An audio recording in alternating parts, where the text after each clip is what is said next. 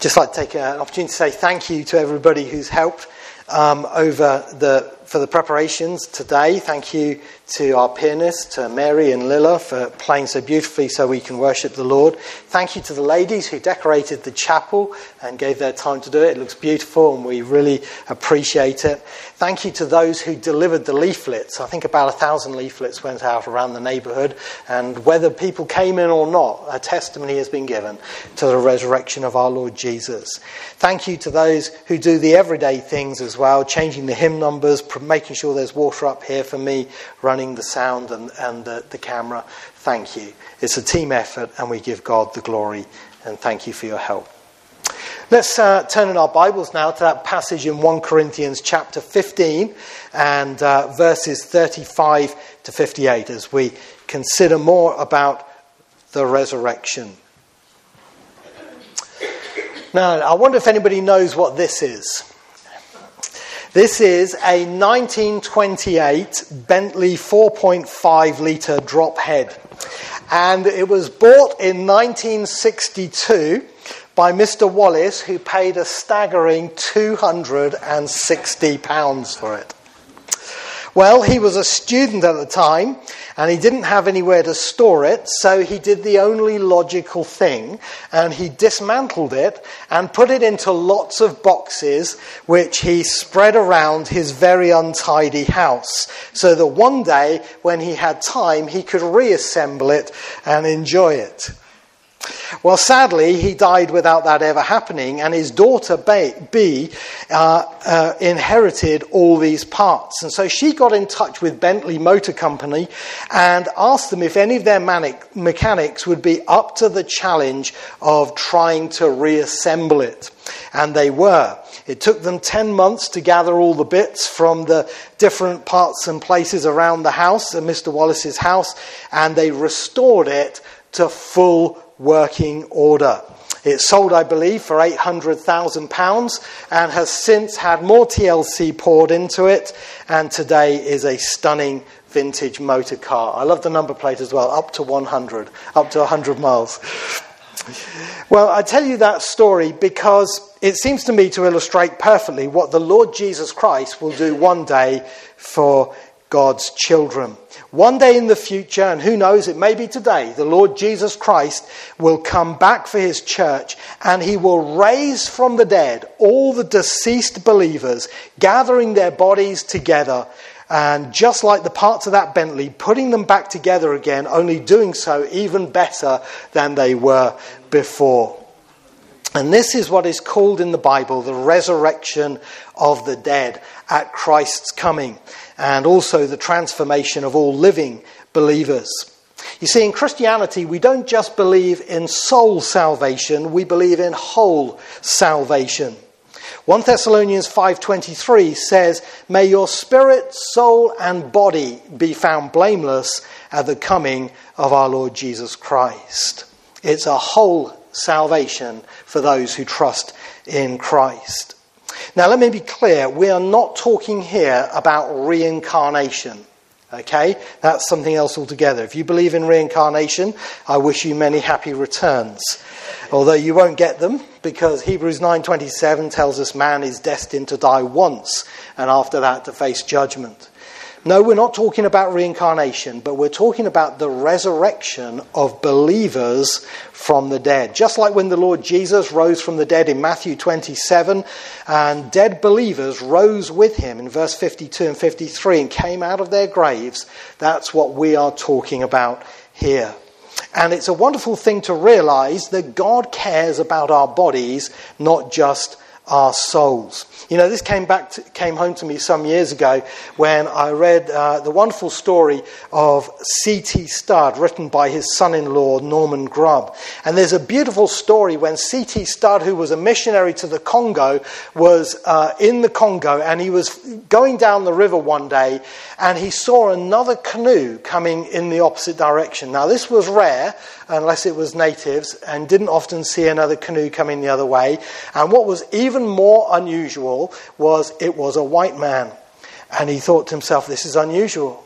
And so he called out, hello, and the voice came back, hello, and he thought, do you know what? That sounds like my dentist. And as he got nearer, it turned out it was his dentist, a man called Mr. Buck. And Mr. Buck and he met, and he said, "What on earth are you doing here?" Buck was a Christian. He said, "I've come to join you to preach the gospel." He said, "But I'm here on another mission first and foremost." He said, "I have bought you some new teeth, and I've come to do some dentistry. The Lord laid it on my heart that you needed some dental work." And C.T. Studd did. He had been having problems with his teeth. And God sent him a dentist into the middle of the Congo jungle to help him, because God cares for our bodies as well as our souls. And 1 Corinthians has a lot to do with our bodies. Now, you might be thinking to yourself, well, why is this important? Well, if we were to ask Paul, why is this important, we would get 3 answers back. So let's ask Paul, why is this important? First of all, this is important to rebuke the false teachers. In verse 12, you'll notice Paul mentions the problem of false teaching in Corinth. He said, "Now if Christ is preached that he has been raised from the dead, how is it, or how do some among you say that there is no resurrection of the dead?" And there was a problem in the church at Corinth. Whilst Paul had been preaching Jesus Christ risen from the dead, there were some people saying, "Oh, well, we don't believe in the resurrection of the dead." And that was a doctrine that was coming in and creeping in through the church. And Paul was warning them against it. In verse 33, he gave this warning. He said, "Do not be deceived." In the context of all this, evil company or bad company corrupts good habits. And he was warning, these false teachers will get their way into you if you let them. So he was upholding the truth and rebuking false teachers by writing this. Not only that, he was restoring future hope to them. If you look in verse 20, he says, "But now Christ is risen from the dead and has become the firstfruits of those who have fallen asleep." Now, this was important again because of more false teaching that had come into the church at Corinth. The church at Corinth had become persuaded of what we call kingdom now theology. And kingdom now theology says that this is it. We have everything of the kingdom right here and right now. And in chapter 4, verse 8, Paul mocked them. He said, "You are already full. You are already rich. You have reigned as kings without us. And indeed, I could wish you did reign, that we also might reign with you." Kingdom now says basically we've got it all now, which takes away any future hope. Because if we got it all now, as Paul says in Romans 8, who hopes for what he does not have? But Paul says here, there is something to come. Just as Christ was raised from the dead, he was raised as the first fruits of those who fall asleep. And there was the first fruits gathered in the harvest, and that was a taster of what was to come. You remember in the Feast of First Fruits in the Leviticus law, Paul says what happened with Jesus is going to happen with us. So that restored future hope into the church. But also it revealed true doctrine or firm doctrine. If you look in verse 51 of this passage, Paul uses an interesting word. He says, "Behold, I tell you a mystery." A mystery. And the doctrine of the resurrection of the dead was something of a mystery to the New Testament church. Now, it wasn't a total unheard of thing, because we did have people in the Old Testament who believed it, like Abraham. He looked forward to it. Isaiah and Daniel both prophesied about it, and the Lord Jesus talked about it. But its fullest revelation is given through the lips of Paul. He calls himself in chapter 4 verse 1 a steward of the mystery of God. And that's what the apostles were. And so it was the contrast between looking at a parade through a knot in the fence and seeing what just little bits go by and not quite making out all of it, but you see some of it. Well, Paul comes along and he pushes down the fence so you can see the whole thing. And he lays out the mystery of the revelation for them and for us. And he had mentioned it in chapter 6, but now he comes to mention it in more detail. And so that's why Paul is writing about this. And I want to say I love this passage. This is a bit to me like that book on anti-gravity. You know, it's hard to put down. Once you get into this stuff, this is wonderful to realize that Christians hope for the future.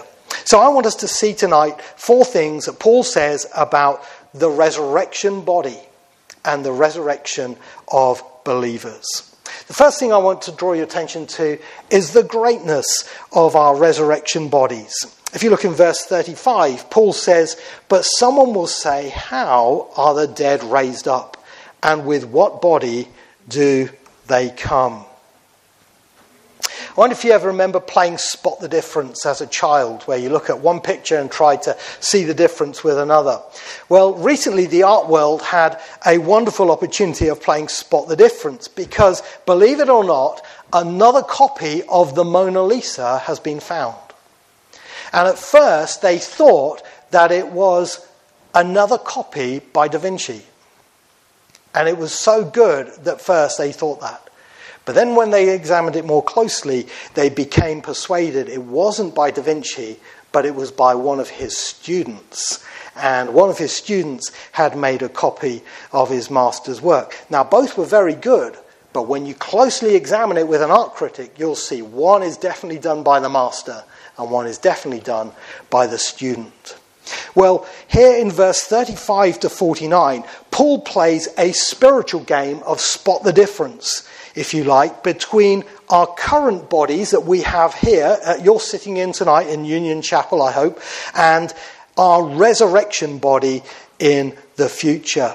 And he tells us that our resurrection body in the future is going to be greater in every way. For instance, it's going to be greater in style. It's going to be greater in style. That's what he says in verse 35 through to verse 38. He says, verse 35, someone will say, how are the dead raised, and with what body do they come?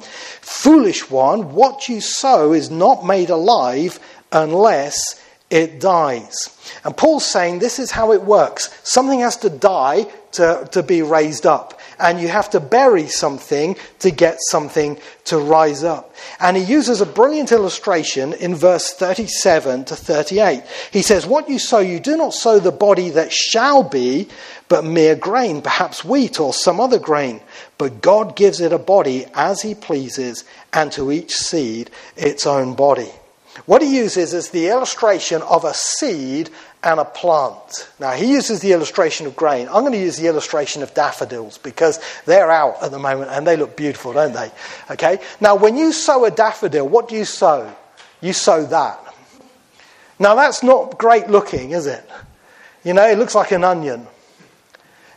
But what you get is that.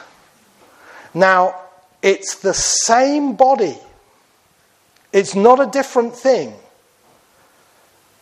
But it comes up in greater style than it got put in the ground. Do you see that? And by the way, people often say, oh, I can't wait till we get our new bodies. I've got to tell you, you're not going to get a new body. Your body is going to be the same body that put in the ground, but it's going to come up in greater style. Gets put in the ground looking like that, but you can see the life coming out of it in Christ, but it's going to be changed and it's going to be made like that daffodil. It's going to be made new. And that's a wonderful picture that Paul uses here. It's going to be greater in style. That's what our resurrection bodies are going to be like. You know, one person who really got the grasp of this was the American founding father Benjamin Franklin. And Benjamin Franklin, who was heavily influenced by George Whitfield's ministry, he has a gravestone and he has also a plaque, a memorial plaque in Philadelphia. And the memorial plaque, which he wrote himself, says this: the body of Benjamin Franklin, printer, like the cover of an old book, its contents torn out and stripped of its lettering and gilding, lies here, food for worms. But the work shall not be lost, for it will, as he believed, appear once more in a new and more elegant edition, corrected and improved by the author. Isn't that great? He got the gist of what Paul was saying. It's like a new edition of a famous book. I've got lots of copies of Pilgrim's Progress at home, you know, and Pilgrim's Progress, my favourite one was one that was a new edition that was given to me some time back, and it's just beautiful. But it's the same story. It comes out in new style. Well, your body is going to have a greater style when it comes. It's also going to come in greater splendor, says Paul in verse 39. He says, all flesh is not the same flesh, but there is one kind of flesh of men, another flesh of animals, another of fish, and another of birds.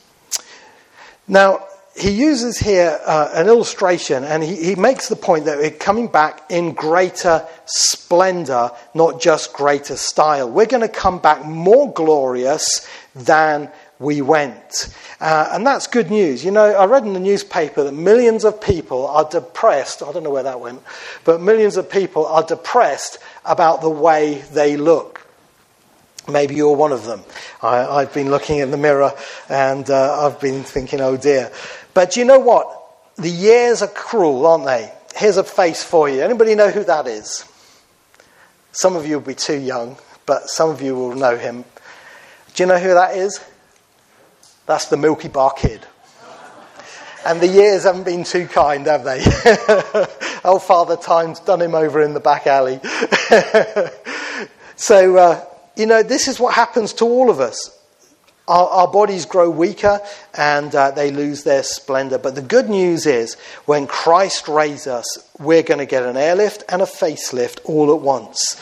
We're going to be changed. Our resurrection body is going to be incomparably greater in glory to this body.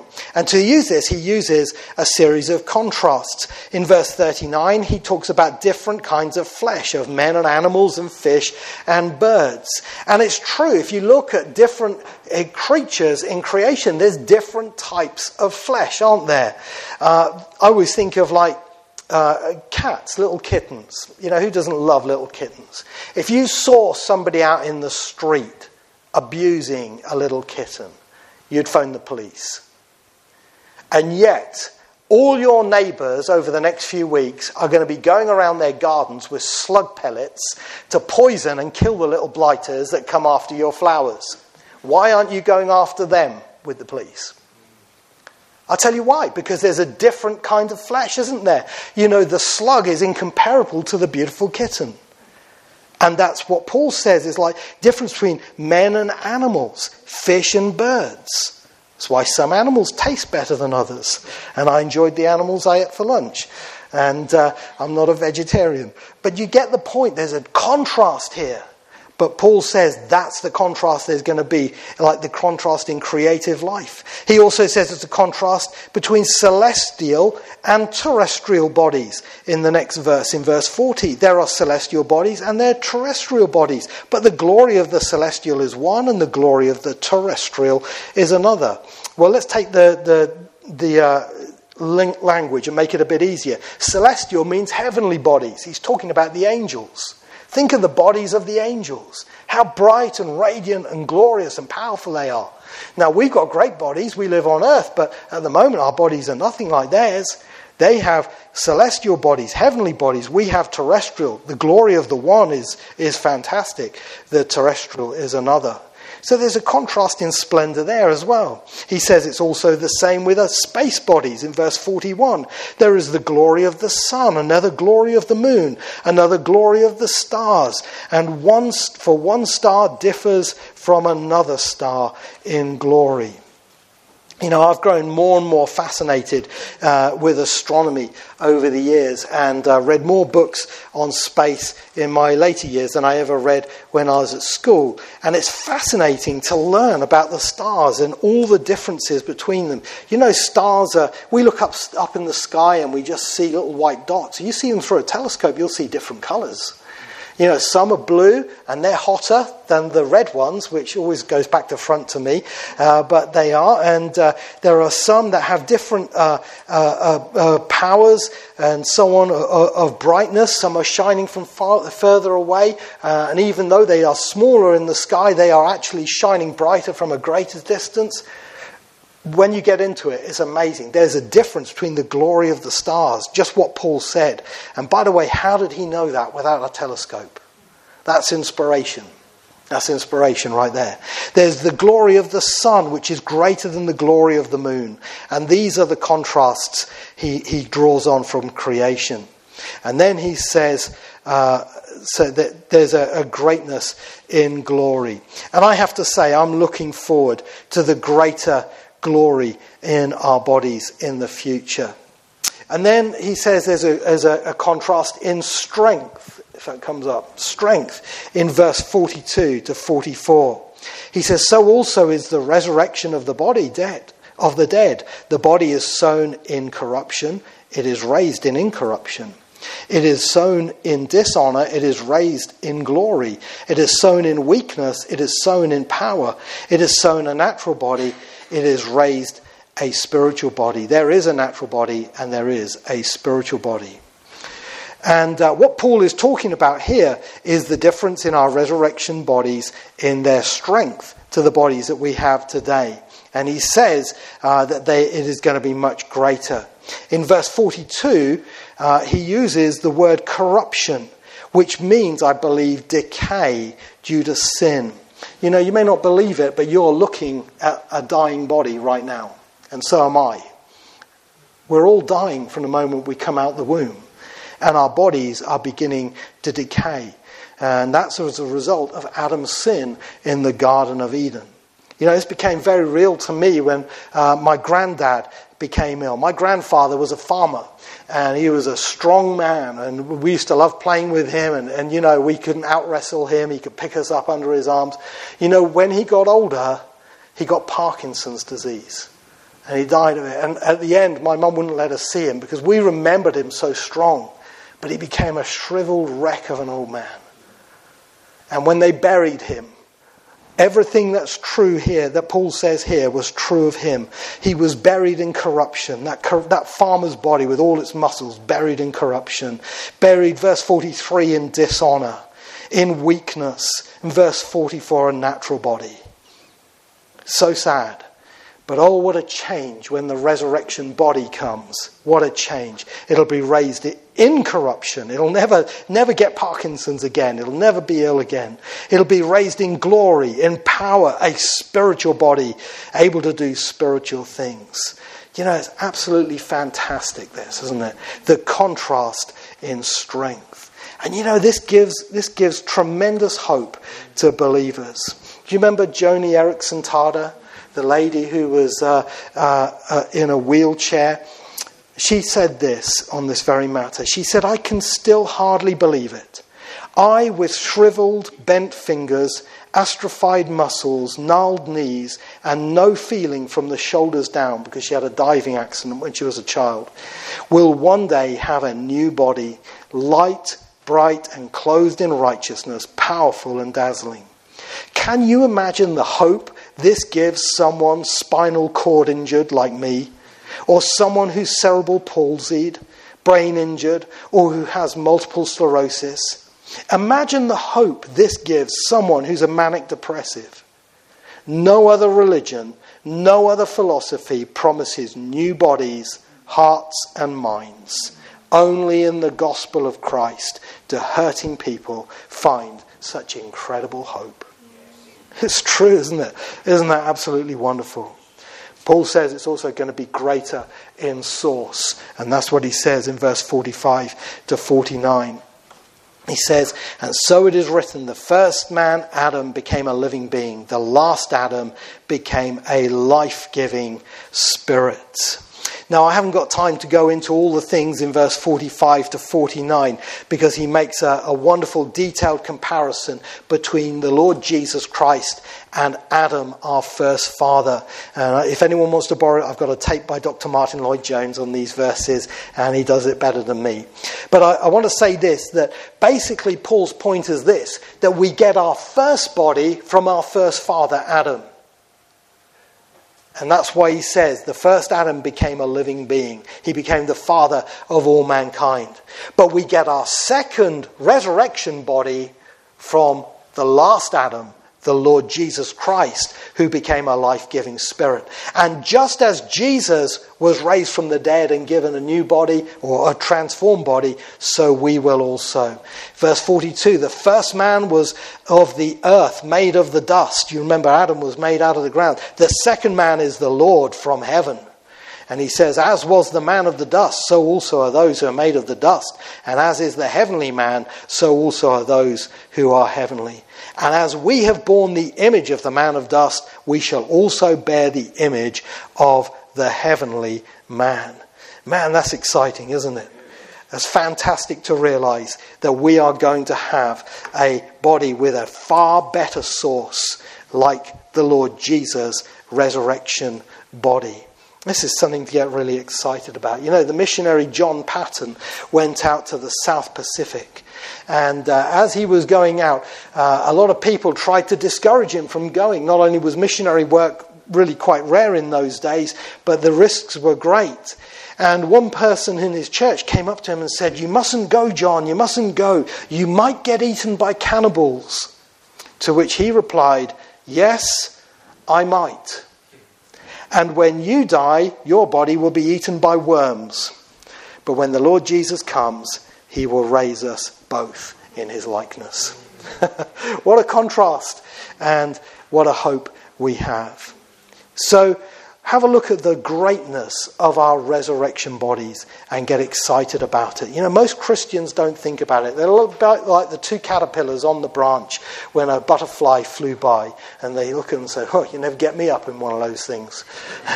Well, you know what? It is coming, whether you like it or not. Look forward to it and see the greatness that Paul speaks of here in the body that God is going to give you. Second thing we see here is the need for the resurrection body, and that's what comes out in verse 50. Paul says this, "Now this I say, brethren, that flesh and blood cannot inherit the kingdom of God, nor does corruption inherit incorruption." Now you may be thinking about all this and thinking, well, this is all great, but why do we need this resurrection body? Why are we going to need a resurrection body in the future? Well, the answer is very simple. You can't get into heaven with this body as it is. This body is sin-stained, sin-weakened, and it is dying. And heaven is a pure, perfect, and eternal place. So you can't go there in this. It's a little bit like some of those fancy restaurants that I never go to, where they have a sign outside, you're not allowed to in without proper dress, you know, and you've got to wear a tie or something like that. And that's what it's like in heaven. You're not allowed in unless you have a resurrection body like Christ's body. And as Paul says here, nor does corruption inherit incorruption. And you know what? Even if you could get up into heaven in the body that you have now, you wouldn't enjoy it. Because you would be like a fish on the sand or a garden bird in the water. You wouldn't be able to function in it. Now think for a moment. You will need resurrection eyes to gaze on Christ in all his glory. You know, in Acts chapter 9, we read about the Apostle Paul when he was Saul of Tarsus and he saw the Lord Jesus on the road to Damascus, and he was blinded by the glory of the Lord Jesus Christ. You know, Paul never got over that. He writes later on in the book of Galatians, he said, "You would have given me your eyes if you could," because his eyes had never recovered. And he often said in his letters, you know, "See what big letters I write with," because his eyes had been damaged by the radiance of Christ's glory. We're going to need resurrection bodies with spiritual powers to be able to see him and serve him. Spiritual powers like Christ's body. Think of what Christ's body could do. It could walk through walls. It could travel at the speed of thought. It had the power to turn invisible, to disguise itself. It's awesome. It was amazing. You know, if you got to heaven and you saw people with their resurrection bodies, you would think to yourself, "Man, why didn't I get one of those?" That's amazing. And so Paul says, you and I need this. You and I need this. And I want to say that's why you need to come to the Lord Jesus Christ. That's why. Because you won't be able to inherit the new heavens and the new earth unless you have this. And no one else can give it to you. I showed this a few sermons back. Forgive me for repeating it. But I found in the paper a story about a lady who travelled abroad on her husband's passport. You know, the photo didn't even look the same. But somehow she managed to get through customs and travel to other countries on her husband's passport. Some people think they're going to get to heaven on someone else's passport. My mum was a Christian, or my dad was a churchgoer. Listen, friend, you need your own passport, and only Jesus can give it to you. You have to ask him to save you from your sins and trust in his death on the cross for you to give you eternal life. And as he promises to redeem you, he will give you the resurrection body at the last day, so you'll be able to enjoy the new heavens and the new earth. Then we see the timetable for the resurrection body in verse 51 and 52. Paul says, "Behold, I tell you a mystery. We shall not all sleep, but we shall all be changed. In a moment, in the twinkling of an eye, at the last trumpet. For the trumpet will sound, and the dead will be raised incorruptible, and we shall be changed."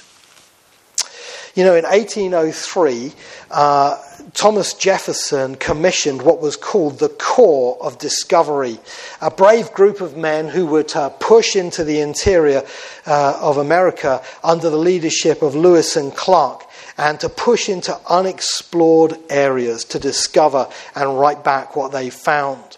Well, here Paul tells us of his own Corps of Discovery, he says, and he takes us into it, and he says, "I want to tell you a mystery. I want to reveal things to you." And the shocking revelation that he brings to us is that we may not have to actually die to get our resurrection bodies. Now, that is going to be the normal way, because like burying a seed in the ground, that's how the flower comes up. That's normally how the resurrection body is going to come at the end. But there is another way in which it can happen. And that will be, according to verse 52, the rapture of the church. Now, what are we talking about here? We're talking about when the Lord Jesus comes for his people. In 1 Thessalonians chapter 4, verses 16 to 17, Paul gives us the definitive passage on this.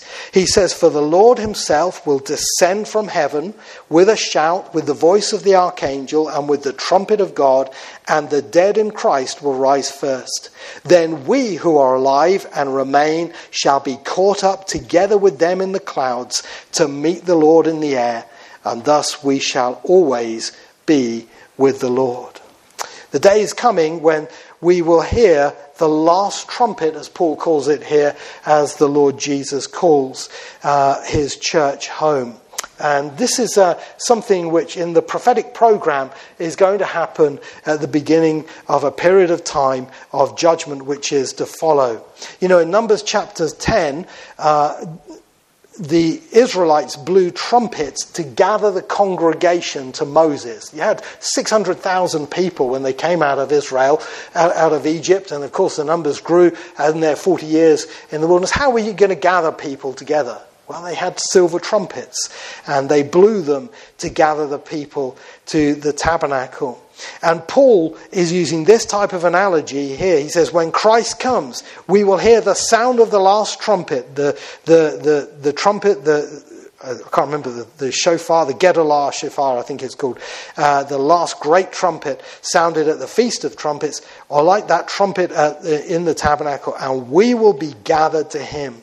And in a moment, in a twinkling of an eye, our bodies will be changed, and they will be like his body. Isn't that a fantastic thing? One day in the future, God's prophetic program is going to bring to us the moment of change in a twinkling of an eye. So sudden you can't see it. The Greek word is for an atom. You see, today people are leaving the earth one by one. In the 1700s, there was a composer by the name of Franz Joseph Haydn. I'm sure you've heard of him. And on one occasion, he was given the privilege of putting on a performance for a great European monarch. And the European monarch loved it so much that he wouldn't let this orchestra go.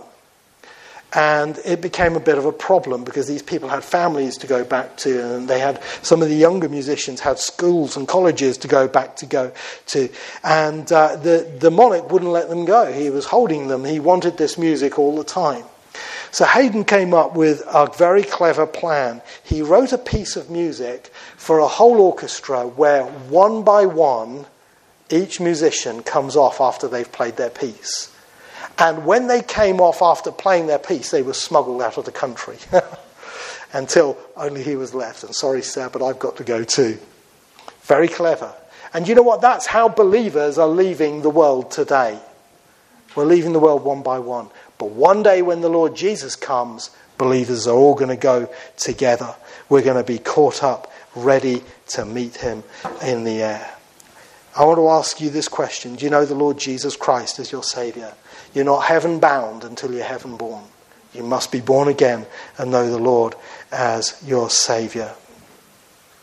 Sorry about my PowerPoint. I've had some problems with it today. The final thing I want you to see is the victory of this resurrection body in verse 53 through to 57.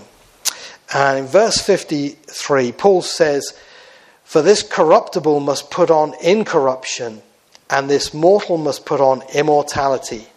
So when this corruptible is put on incorruption, and this mortal is put on immortality, then shall be brought to pass the saying that is written, Death is swallowed up in victory. O death, where is your sting? O Hades, where is your victory?" Very simply put, the victory of the resurrection body is victory over death. You know, the man who invented the bulletproof vest, or actually more specifically the manufacturing process of it, was a Christian. His name was Patrick Young. And he did it because he wanted to help save lives. He believed if people lived longer, they would have more chance to hear the gospel to get saved.